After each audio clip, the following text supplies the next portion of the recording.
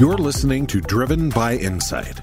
Join Willie Walker, Walker & Dunlop's chairman and CEO, as we bring you fresh perspectives about leadership, business, the economy, and commercial real estate. Willie hosts a diverse network of leaders as they share wisdom that cuts across industry lines. His guests are experts in their fields, from leading economists and CEOs to Harvard and Yale professors, and everything in between. Our one goal is simple: providing you with unique insights, unparalleled data, and real-time market analyses. Good afternoon, everybody. I am Willie Walker, and I think I came up with this idea to have a look back on Doug Bibby's leadership of NMHC, what's happened in the multifamily industry since 2001 when Doug took over running NMHC, and then talk about where the industry is going forward. And so as I thought about that, and as Doug and I talked about this, we thought about asking three, both friends, former chairmen and women of NMHC, and incredibly successful entrepreneurs and leaders in the multifamily industry to join us to both reflect upon Doug's leadership, as well as give some insights as it relates to their own paths in this industry and what they see as it relates to opportunities going forward. My guests, I think, in this room don't need any introduction, but Sue Ansel from Gables, David Schwartz from Waterton, and Daryl Carter from Avanath.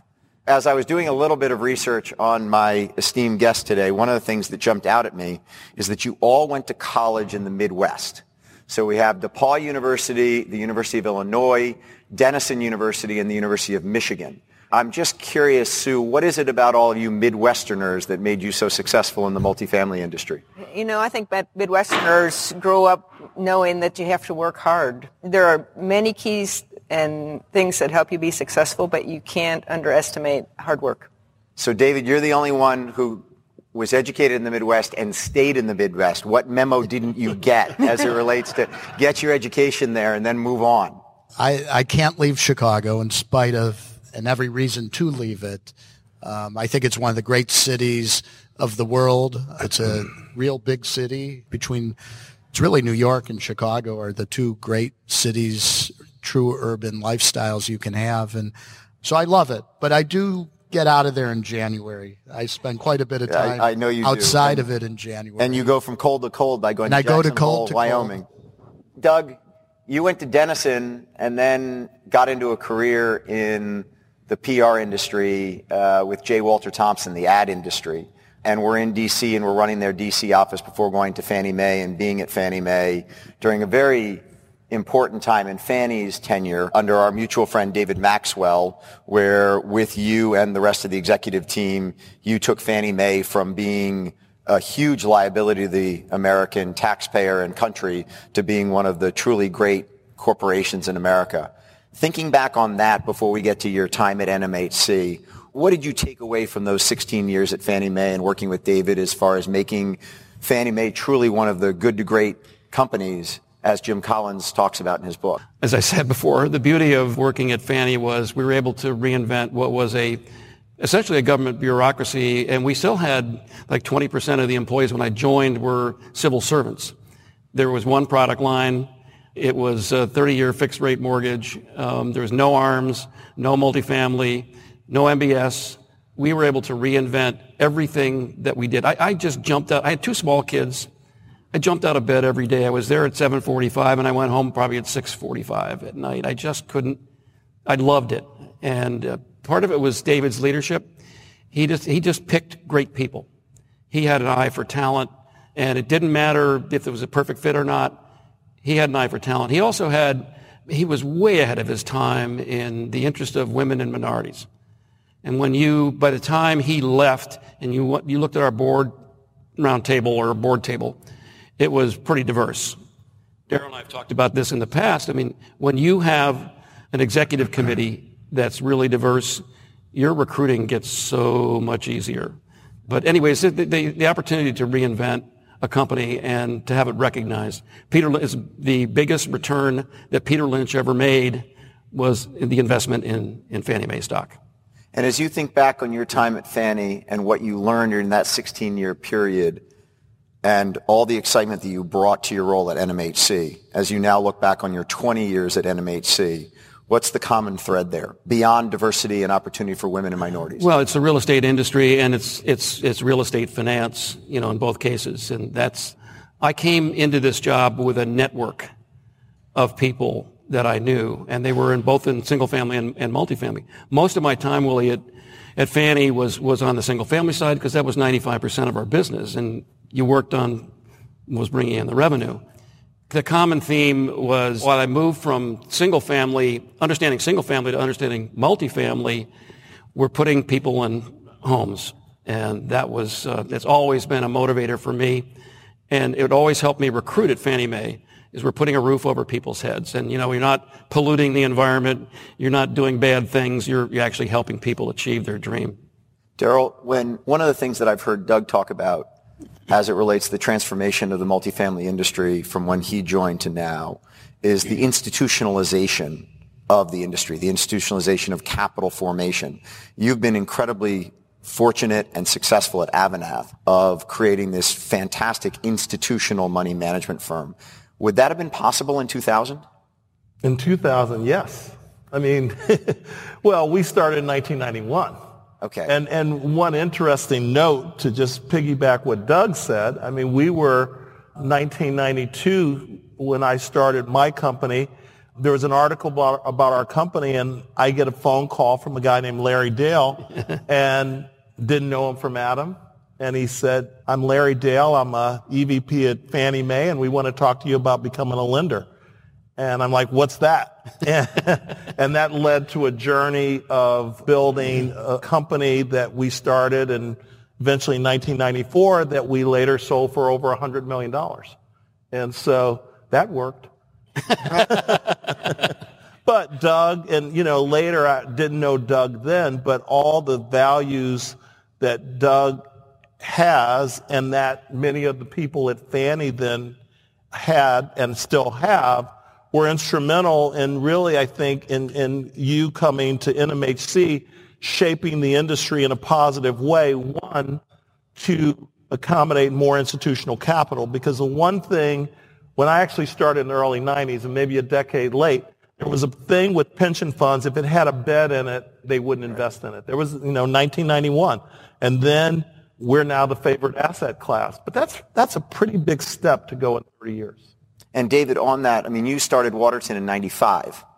Think about that first, when you were a private company then, capital raising versus now Waterton at its scaled level and the types of funds you're raising. I mean, I'm assuming that over the last 25 years, that whole process has just transformed materially.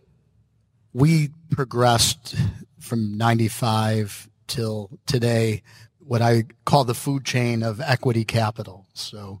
But it's always been larger investors, so that theme has always stayed the same. When I left EQR to form Waterton in 1995, the one thing I was missing is I didn't know how to find capital. That was not what I did in any part of my career. And I made a call to a guy named Steve Quazzo. Steve was a former equity person. He founded Pearlmark, and he was the capital guy there. And he's like, I know a person who's really interested in multifamily, Penny Pritzker. And he gave me her number. I cold called her. I told her I had a deal in Austin, Texas. And the next thing you know, they were our partner. And then they did our first fund with the Pritzker family. And that's how we got launched into business. Off of one cold call, it was a warm call from Steve. But then we progressed to investors like Lehman Brothers and GE Capital, which is how I met Rick Hurd. Just kept progressing. Daryl did some stuff with us. We used to talk in the 90s about being struggling young artists and try to help each other. We ultimately progressed into pensions and commingled funds. Sue, you started at Gables just about that same time, right around 95, 96. 87. 87. Yeah. So, but it So was hang on a second. Hang on. It says on your bio on the Gables website, you've been at the company for 25 years. It's 25 plus. The fine print. Once you're over 25, you don't want to share. You're eternally at Gables for 25 years. Yes. I like that. So my history is I joined the company when we were Trammell Crow Residential in 1987. And so my career has been as a merchant builder. Then in 94, went public as a public company, and that's when Gables was formed. Operated as a public company for 11 years. In 2005, taken private in a leveraged buyout as a closed-end fund, and then morphed in 2015 to an open-end fund. So I've had the advantage to see lots of different capital structures. Real estate is a capital-intensive business. There's lots of ways to raise capital, and the cycle ebbs and flows, and the company I work for is a great picture of how that happens. How long along that continuum was it when you decided, I want to be CEO of this company someday? So that was never an aspiration for me. I sit in this seat because I had worked in or with, or each department in the company, with the exception of accounting, worked for me over my time at Crow and Gables. My background's a degree in economics, so, a financial thing, you might think I'd ended up in the accounting or that side of the shop, but never did. But I sit in this seat because I had the most diverse background and the greatest depth of knowledge about the organization when it was time for a new CEO. Stu, actually, her aspiration was to be general manager of the Chicago Cubs. Right, exactly right. GM of the Chicago Cubs. Right, exactly. When did you give up on that dream? He hasn't. I haven't yet. And they could use you. Yeah. I know the Ricketts family's doing okay, but we might have to do a group deal here where George W. Bush finally gets his dream of being commissioner of baseball and you go on and take over the Cubs. Right. But talk about, I guess my question is a little bit along the lines of both your career aspirations, but then also when it was possible for a woman to be CEO of a major real estate corporation. Yeah, it's a great company. Look, I ride on the shoulders of all that have come before me. When I think about just a half a generation before me, they didn't have the same kinds of opportunities. And I would tell you, I think it was really in the late 70s and early 80s. Fannie was doing things promoting women. It really became an option at that point for women to have a career. I'm blessed. What you asked when I wanted to become the CEO, that I would never say that was an aspiration. What was always an aspiration for me was to be able to learn and to be challenged. And so part of my jumping around in the company, taking on different roles, was because I had the opportunity to learn more. And I really encourage men, women, any young person to try to do that. But I was blessed because I worked for men who believed in meritocracy. And if you delivered the goods, you were rewarded for that. That was not true universally early in my career. When I graduated from college in '82, so when I came out, I don't think that those same opportunities would have been available. I think in the '90s it started to become available. And was your involvement with NMHC helpful? Oh, tremendously. It's been, I would tell, again, any young person, get involved locally, federally, nationally, whatever you can. You will commit some time, but you will get so much more back from what you contribute by the relationships that you develop, the knowledge that you develop. I became involved with NMHC back in the time when I was working on cable and phone technologies for our communities and trying to figure those out. Jim Arbery asked Lori and a few of us to come and do a video for NMHC about how to do a cable contract or something, and that was really my first real involvement with NMHC. We created the first OpTech before NMHC took that over. There are a few of us who started that, so it's a circuitous route, but be involved. You'll reap far more rewards than time you commit. Doug, you've had plenty of chairmen and women that you have worked with. Can you talk about a difference in the leadership style of NMHC when Sue was chairwoman versus David or Daryl as chairmen? And pick your favorite chair. Favorite? Yeah, right. While you're at it, just talk about your favorite. No, Which kid is your favorite child? Yeah. No, but if you would, because I think there. To whatever degree you want. Well, to it's like when people ask me if the administration changes, is it better for you or is it worse for you? It's just different. They're going to, one administration is going to come at us this way and the other one's going to come at us this way. I think we're better than that. No, everybody has their own style. Going back to Peter Donovan, he wanted to have weekly calls with me, and Rick Campo every quarter would want to talk to me. If then, Rick was just, hey, we trust you guys. All of them, I've just been blessed, and we're able to pick, unlike some other organizations where they're elected, we're able to pick our leaders, and that's a big difference. So I'm not going to pick a winner here. I love Daryl, and I love David, and I love Sue. I'm not looking for a winner at all. I guess the other thing, Doug, is we're talking about leadership and you working with distinct chairmen and chairwomen. It's challenging when you have that constant rotation of your partner. Just because you're kind of going at it every 2 years of a refresh on, I got to get to know this. And obviously you know them before they get into the seat. But how challenging has that been over 20 years? You've had 10 chair men and women, correct? Yeah, but again, if you just are, I saw Don Bruner in here. Don, raise your hand if you're still here. There you are. In NAA's organization, it's a much shorter duration, and they're typical of most trade associations. The home builders are the same way, the realtors and so on. We have a team together that stays together. And so, David goes off, but he stays as past chair. So we worked Sue's, off this past couple of years. There's a great continuity in the team. And I didn't create this structure. It was created by my predecessor. I love it. But it's also closed the door on some recruits of people that said, I'm not doing 10 years. No, it's wonderful continuity. And we saw how this team worked together this past couple of years. Extraordinary. And Daryl, all of us from outside look at the role of the chairman or chairwoman of NMHC and say, wow, that's a lot of work. How much work actually is it? Well, first, the staff makes it so easy. Yeah. And they're incredible. And they make you look better than you should. But, one of the things, so it is a lot of work, but it is a pleasure. And I remember, one of the interesting things are the relationships I found between the people when I was vice chair, I served under Tom Bizzuto. And so I spent a lot of time in that transition. And the same thing when I went from myself to Bob DeWitt. And there's a closeness that develops. And I remember Tom Bizzuto said, Daryl, it's a feeling to serve in the industry that is really special. Cherish every day. And I remember Tom, telling me that.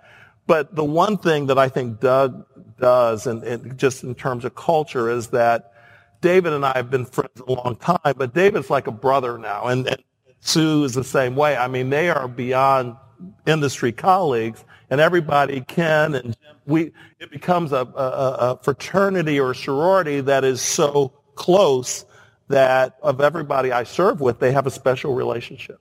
Was there ever a time when you said, man, I got to get back to my day job? Well, this industry is our day job. I mean, everything that we work on is... I was going to say, I thought the exact same thing. That is a damn good answer. I thought you were going to say without a second, yes. No, it is our day. I mean, we're fighting for affordability. All these different things is our day job. I mean, and for each one of us to do it, it is far more harder than for this collective group. And when you were chairman, the most challenging issue you and Doug had to deal with?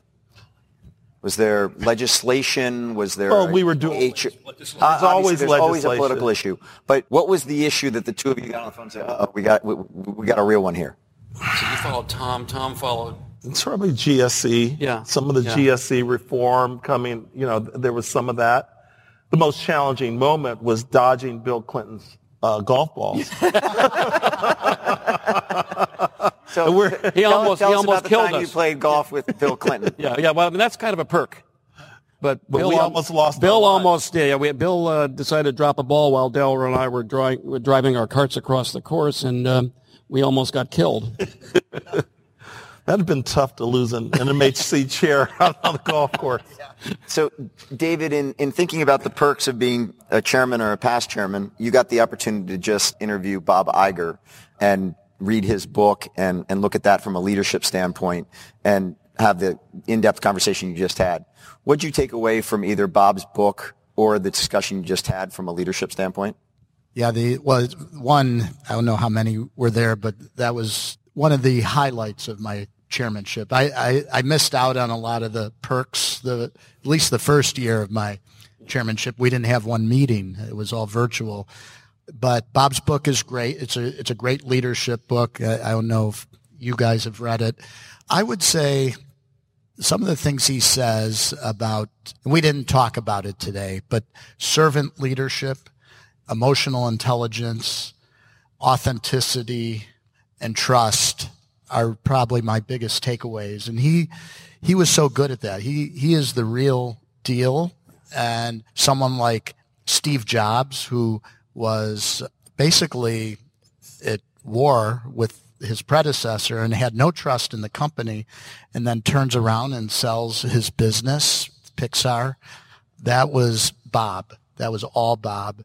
And he was masterful at that and with his people. And it was a great book, and I'm going to implement a lot of the things I've learned in it. Sue, when you and I were at lunch, we were talking about what David just talked about as far as trust. One of the things that in the book that David just underscored was that when I wrote Bob a note and said to him after reading his book that rather than being called Ride of a Lifetime, that it should have been called Keeper of Legacies. Because as David talked to Iger about during his discussion, he convinced Steve Jobs to sell him his baby. He convinced George Lucas to sell him his baby. I mean, he has 4 billionaire entrepreneurs who had created these companies, and he convinced them that he was the keeper of their legacies. There's some kind of quality that Bob Iger has that got those people who are all, you can make whatever comments you want about Rupert Murdoch or Steve Jobs, but clearly not easy people to do things with. And he got them to give them his companies. As you think about how you built Gables, one of the things that you and I have talked about is trust, and that we are in a people business. How have you built up that trust in your leadership at Gables in the CEO role? Well, I think one of the benefits I've had is having had the trust of the people that were ahead of me.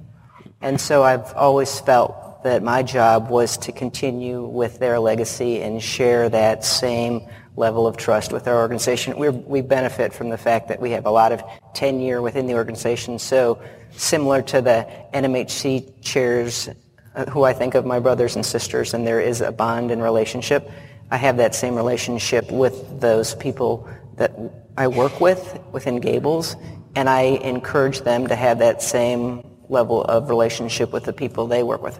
Look at that. There's nothing that makes me happier than when someone in Gables has a high degree of success and is recognized for that. That's a win for all. And so when I think every day about what needs to happen at the company, I'm also thinking about what can we do to help the associates within Gables be successful, get the recognition, and share in the rewards that we're able to achieve as an organization.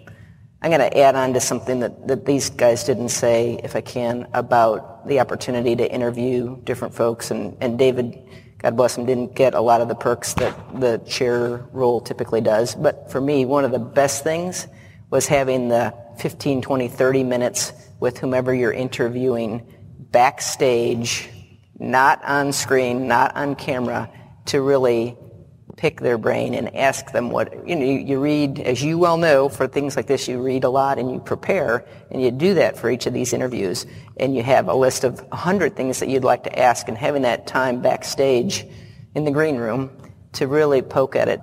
Alan Mullaney was somebody who was here years ago, and he was the chairman of Ford, or had just come from Ford. He'd been at Boeing before, but just having the opportunity to talk to him and think about the impact that he had on the people he had in those large organizations, the trust that he had to place in the people and that they had to place in him, coming from Boeing to Ford, that's a pretty big change. So those are some of the really unique opportunities that we get in these roles, and they are chances of a lifetime. When you think back to when you first joined NMHC, and now as you think about passing the reins to somebody else, what were the first things you did to say, I'm the right person for this job? And then what would you consult or advise your successor as it relates to the quickest way for him or her to establish that same kind of trust? Well, the very first thing I did is I told the staff who I am, what my expectations are. Don't hide bad news from me. Let's take action on it as early as we can. Always be honest with me, always be forthright, and just to sort of set a tone with the staff, and then sort of tackled the industry's issues from a strategic point of view. We think back to 2001. Rental housing was considered a way station, either a housing for the poor or a way station to home ownership.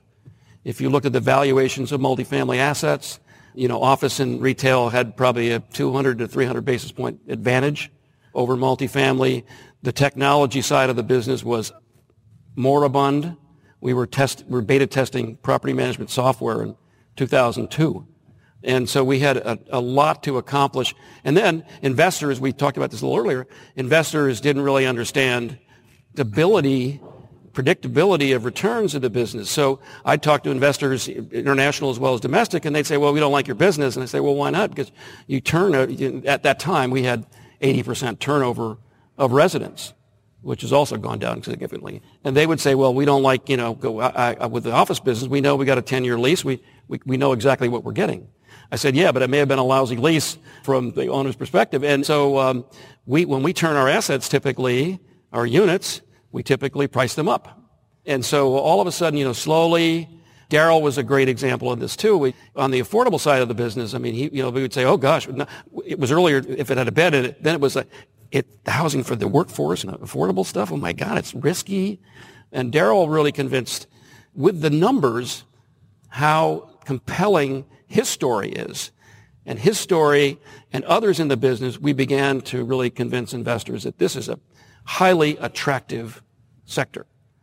And so it was really just trying to tackle all these different things where the perception was we were just housing for the poor.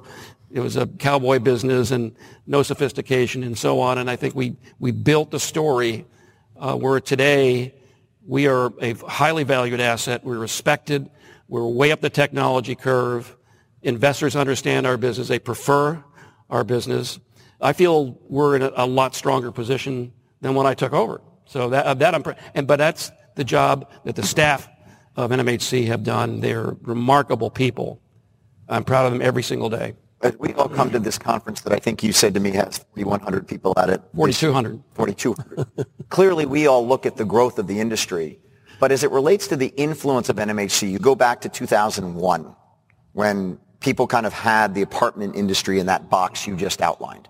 Today, fast forward, an institutionalized asset, millions of Americans living in rental housing, incredible investor returns. But what has that enabled NMHC to do? You obviously now have a large PAC that raises a lot of money on an annual basis to have political influence. But as you sit there and say, okay, I can look from my seat of what we've done at Walker & Dunlop and the influence that we can have, and I can say, wow, I can do this and this today that I couldn't do then.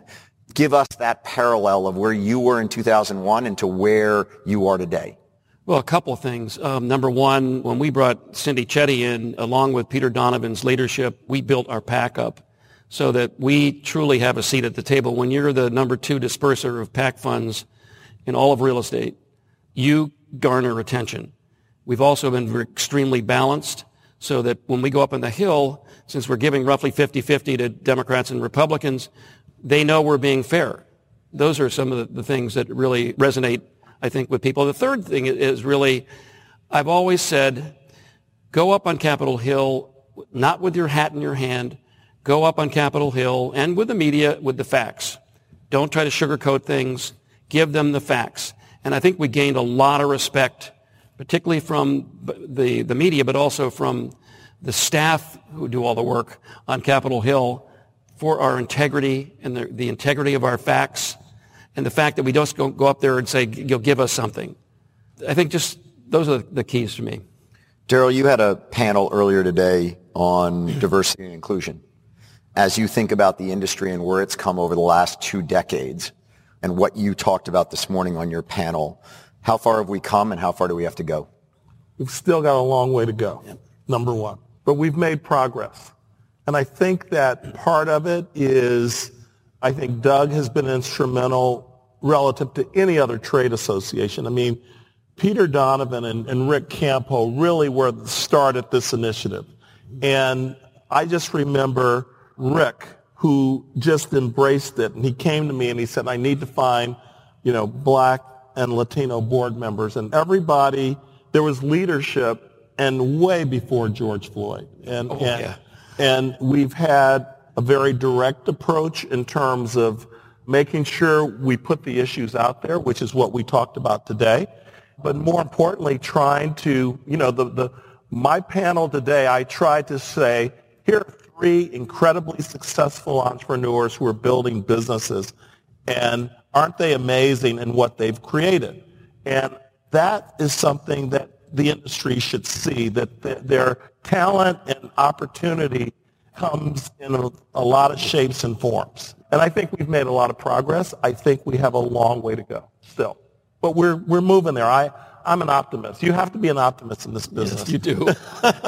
And if you had a magic wand to wave, Daryl, as it relates to the 1 or 2 things that need to be changed to provide minorities with more opportunity, what is it? Oh, it's number 1, which is the game changer, and is capital flows. Now, I listened to David, and he was blessed to you had 1 cold call or a warm call. And when we started my company in 1991, Capri Capital, I mentioned today, it was my 57th meeting that I got a yes. Yeah. Now, with all due respect, my first 20, my pitch sucked. Right.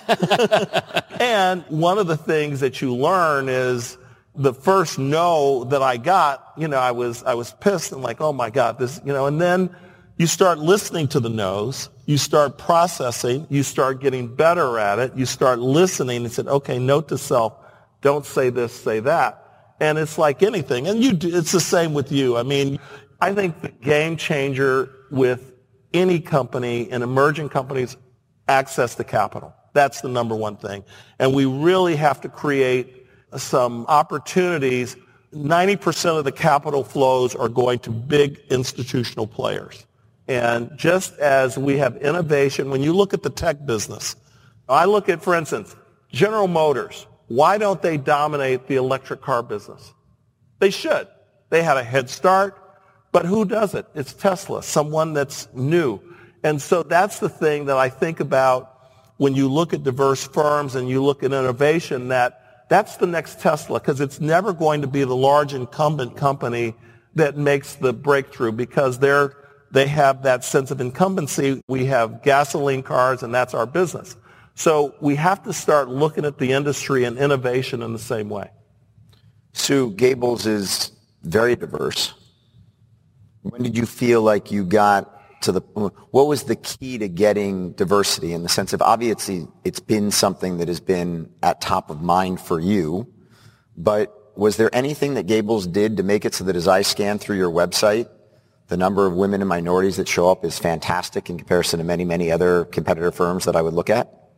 I attribute it back to what I spoke to before, which was I worked for the leaders of our organization, believed in meritocracy, and we were successful in finding diverse associates throughout the organization who were creative and were thoughtful and smart, and they brought the goods, and so they were promoted. We continue to focus on it. It continues to be a focus for us. It's an industry imperative. We have to look like the people that we are serving, and my organization doesn't yet at the right as much as we'd like to, so we need to continue to focus on it. But it's not an initiative. It has to be part of your core. So, David, I want to shift a little bit to looking forward. Your friend and my friend, Peter Linneman, was on the Walker webcast 2 weeks ago and basically said, buy every asset you possibly can buy. Cap rates are going down from here. And if there was one message Peter wanted everyone on the webcast to hear, was he made a mistake 10 years ago thinking that cap rates were so tight they couldn't go tighter. And he missed the opportunity of that whole run-up in asset pricing, and basically said to everyone, don't make the same mistake I made. So if we look right now and what Waterton is doing, are you on the Peter Linneman bandwagon of buying every asset you can find, or are you saying, man, a 3.2 cap rate in Tampa Bay seems a little tight to me? Yeah, well, I would say we would like to buy as many assets as we can, and but it's very challenging. Peter's right, and he's always said this, that even with rising interest rates, which we've been seeing, cap rates are holding firm or perhaps trending down a little bit, and it's because of all the equity capital in the marketplace, but it's also because we have the highest level of rent inflation we've ever seen in our careers. When I interviewed Sam Zell at ULI, I asked him about the rent inflation in the 70s. That was the last time we really had significant inflation. He said there was no rent inflation. Everything else went up in price except apartments, because we overbuilt apartments. So this is truly a once-in-a-lifetime period where we're going to see rent growth like this. So we do want to buy assets. It's just so competitive. We're stretching and pulling every trick in the book and competing with people like Daryl, and we'll get our share. So I agree with them. And the other thing I just would add is we're just so underbuilt as an industry that we're way behind in catching up. And Doug and NMHC has been talking about this for well over a decade, that we're just not building enough housing, and that's what has resulted in this rent inflation. Doug, it's interesting that David brings up Sam Zell, because Sam Zell was one of the founders of NMHC to push back on rent control measures that were coming out of Washington. Yes. So if you go back to 1978, right after that period where David said we weren't seeing inflationary pressures in housing, that's the founding of NMHC. As you think forward, Doug, your successor, what's the big issue that he or she is going to face? Well, rent control is a symptom of the affordability challenge, and so is an eviction moratorium. The biggest challenge that we face is that we need to build more housing, and we need to find ways structurally, financially, and otherwise to produce more affordable housing. That ought to be, and I'm going to make sure that I communicate that to Ken and the search team, that's got to be the overarching concern. Is there just too many people who've been left behind, and we've got to figure out better ways of doing it. Jim Schlamer's firm, building, a product that really makes it. And, Daryl's business concentrates on this. And so the more people we have working in this, and the problem that we face, Willie, is we don't have big issues that we can fix at the federal level. And you can't wave a magic wand through federal legislation to do anything about this. You can reform HUD's Section 8 program, and then you can double the number of vouchers, you can triple the number of vouchers, and that will make a difference. But at the end of the day, it's exclusionary zoning, it is NIMBYism, this runs rampant, that restricts our ability to produce affordable housing. So I think that's going to be the big challenge going forward. So with that, how do you solve that? Because at its core, it is a local issue. It's local jurisdictions, yet we're all investing, quite honestly, in a national organization. So there's somewhat of a mismatch between where the dollars are flowing to have an impact on this. So how does NMHC think about that as it relates to you all are, for all practical purposes, centralized, and it needs to be more of a decentralized process? Well, we have to have allies. We have our allies in NAA and other trade associations to help us. But it's got to be a full-bore, multi-pronged attack at the federal level, at the state level, and the local level. And I think also we've got to build some compelling cases that can be used across different sectors and in different localities. We got to build our case, show that, and there's some things happening out there that we can just show a light on, and we can do that through our resources of shining a light on best practices out there. I can't go fight at City Hall. I don't have the resources to do that. The folks at NAA can do that. And so there are others out there who can help us as well. But I think we do what we can at the federal level, and then we use our allies and best practices to try to convince policymakers. But it's hard. Willie, I would just add, because we're involved, NMHC is involved in all these local regional battles. Prop 21, Jim Lapidus, he's at the front line of the battles. We went into Minneapolis, St. Paul, with the St. Paul rent control.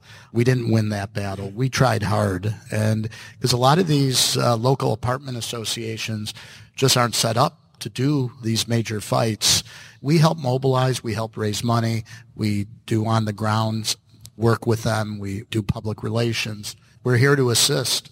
I would add one other point that I would advise your successor. We have to get a national, better commentary, the industry on evictions. Yeah. The eviction lab at Princeton has hijacked this issue, and they've created a commentary that is certainly not representative of what happens on the ground. And we, as an industry, need to create our own data to talk about this. Well, I think you need to go back and look at what Sam Zell did in '78. I mean, the industry was facing the same set of circumstances. There were rent control, eviction moratoriums popping up differently in different states. And so that's the importance of having a national conversation about it. What happens in one state will spread with its own viruses, right, its own variants. And so we need to be thoughtful about trying to make it a unified discussion, and so people across the United States can understand really the misnomer about these ideas that are media darlings but are just incorrect. You talked previously about 58 meetings before you got your first yes.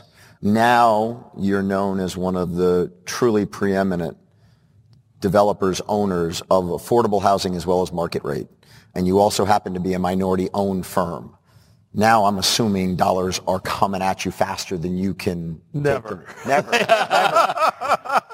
David and I are talking about that. You still have to go out there and knock on lots of doors, and it certainly helps that we're doing something that people have a better sense of mission about. And candidly, and I follow David, and David, as he's raised money outside the U.S., we've raised money outside the U.S. And one of the things that's fascinating, there is much more of a focus on affordable housing investment in European and Asian countries. And they view it as an appropriate, a good asset class with appropriate risk-adjusted returns.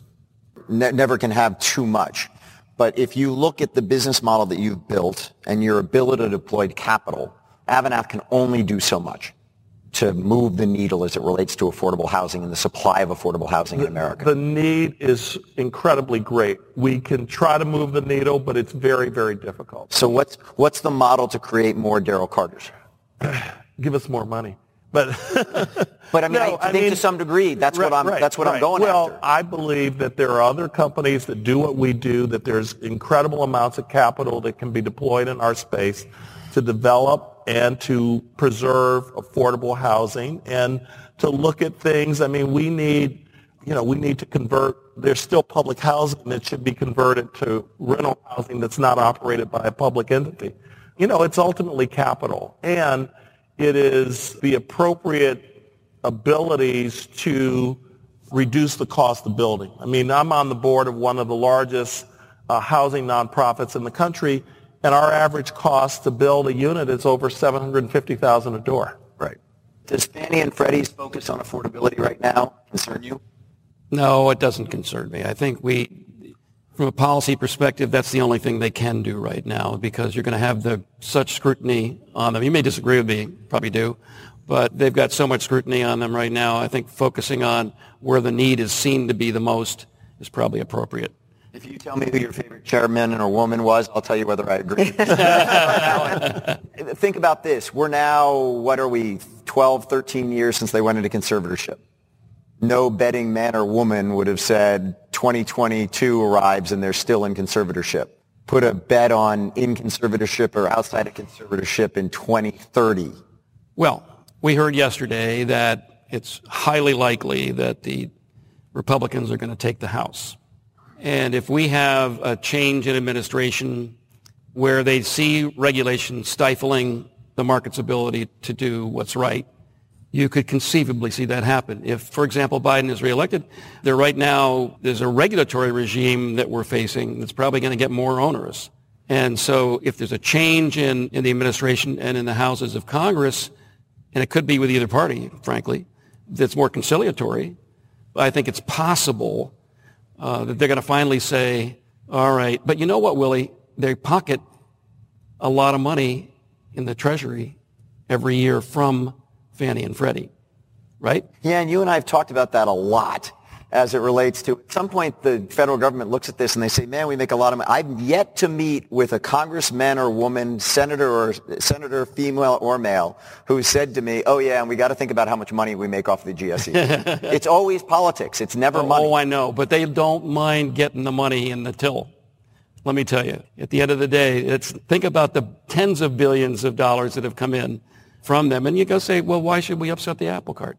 Yeah, and then at the same time, we're also talking about a Congress that's looking at $1 trillion, $1 trillion, $2 stimulus bills that continue to come at a rate. So it's hard to think that they're thinking about tens of billions of dollars when they're talking about trillions of dollars in stimulus bills. David, you talked a bunch with Bob Iger about technology. I just want to look ahead, and I want to ask you and Sue to think a little bit about your businesses 10 years from now, and how much is what you do today going to change? Are we going to be buying assets with Bitcoin? Are we going to have title insurance go away because it's all in a blockchain? What are the things that you're focused on at Waterton, and Sue, to you at Gables, that you're really thinking 10 years from now this industry is materially different than where it is today? The pandemic really started to accelerate some of the technology in the works, the virtual tour technology, self-touring technology, smart apartments. I think that continues to get better and better, and ultimately reduces people on site, maybe allows you to centralize people, automate call centers, chatbots, virtual leasing assistants. That technology is getting good and is getting better, ultimately saves on people. I think one thing we're focused on is using technology to lower casualty risk, leak detection, or better security and camera technology, because one of the liability insurance is a huge issue, and owners of property are liable for any crimes that happen on your property potentially. Any way we can lower the risk of casualty, I think getting to that one click to rent an apartment, you can one click and Airbnb someone else's apartment, but you can't do it on your own. So we're going to get there, and I think there's going to be technology with all the shared apartments and the Sonders of the world, where people can move around, subscription services and things like that. I know my kids, who are all forced to work at home right now, they want to move around and work from home somewhere else. So creating more flexibility in leases. So there's a lot out there that's going to change. Sue, anything to add to what David said? Everything will change as a result of technology, everything that he said. And I think one of the solutions to help us build more affordable housing will be technology on the construction side. I think we've tried to figure out modular. We haven't figured it out yet, but 3D printing, I think there will be technology advances that allow us to build differently. And I think that will create a meaningful change in how we do business. A new and improved Katera. New and improved Katera, exactly. You remember when we sat... Not costing $2 billion. Exactly. You remember when we sat around at our conference and everyone's jaw is on the floor as Michael Marks talked about what Katera was going to do to revolutionize the construction industry. Not so much. So I want to thank the four of you for joining me. And in closing, what I'd love to do is give each of you the opportunity to thank Doug for all he's done for this industry. And so, Sue, let me start by saying thank you for joining me up here and doing this. And then let you say thank you to Doug. Well, thank you for the opportunity. It's an honor and a pleasure to celebrate all the accomplishments of Doug Bibby. I couldn't have thought of a nicer opportunity or something that's been better for me than have the opportunity to work with you and your staff and the rest of the NMHC leaders, and I'm so proud of all that we have accomplished under your leadership. I know you will continue to be involved in our industry, even if it's not here at NMHC, and I'm thankful for those opportunities. David? Willie, well, first, thank you for having me, and I don't know, I've been getting emotional today a few times because Doug and I have worked so closely together for the past 2 years in particular, but really 8 years now. I'm going to miss it, but I have a feeling I'm going to keep me involved. But I'm looking forward to celebrating with you in Las Vegas at your retirement party. But this has, for me, been the ride of a lifetime. You didn't ask me to thank me. I'm not going to ask you to thank yourself. I want to thank the staff of NMHC. who have made me look great so many different times. I'll just give you one example, is when the pandemic really started to show itself. The staff didn't come to me and say, Doug, can we do this? And we send out, advisories to the members, and can we start a rent tracker? They did it on their own, and they felt empowered to do it. And so I'm so proud of them every day. So thank you. Daryl, thank you, Willie, for organizing this and hosting this. And the one thing I would say, Doug, thank you. And you've really empowered us to go out and make changes. And you and Cindy took us up on the hill. We didn't know what in the hell to say, and you taught us how to say it. And, we can kind of do that on our own now. You've trained us, and you've kind of marshaled us. And so thank you for that, because you've expanded what this industry does. Thank you. So, Daryl, as you said previously, all of us are the beneficiaries of all the work that NMHC does every day. And the three of you who acted as chair, men and women, and to Doug as the president for 20 years, we are all the beneficiaries of this industry growing and all the work you have done to make it so. So thank you all, and thank you, Doug, for everything. Thanks, Willie. Appreciate it.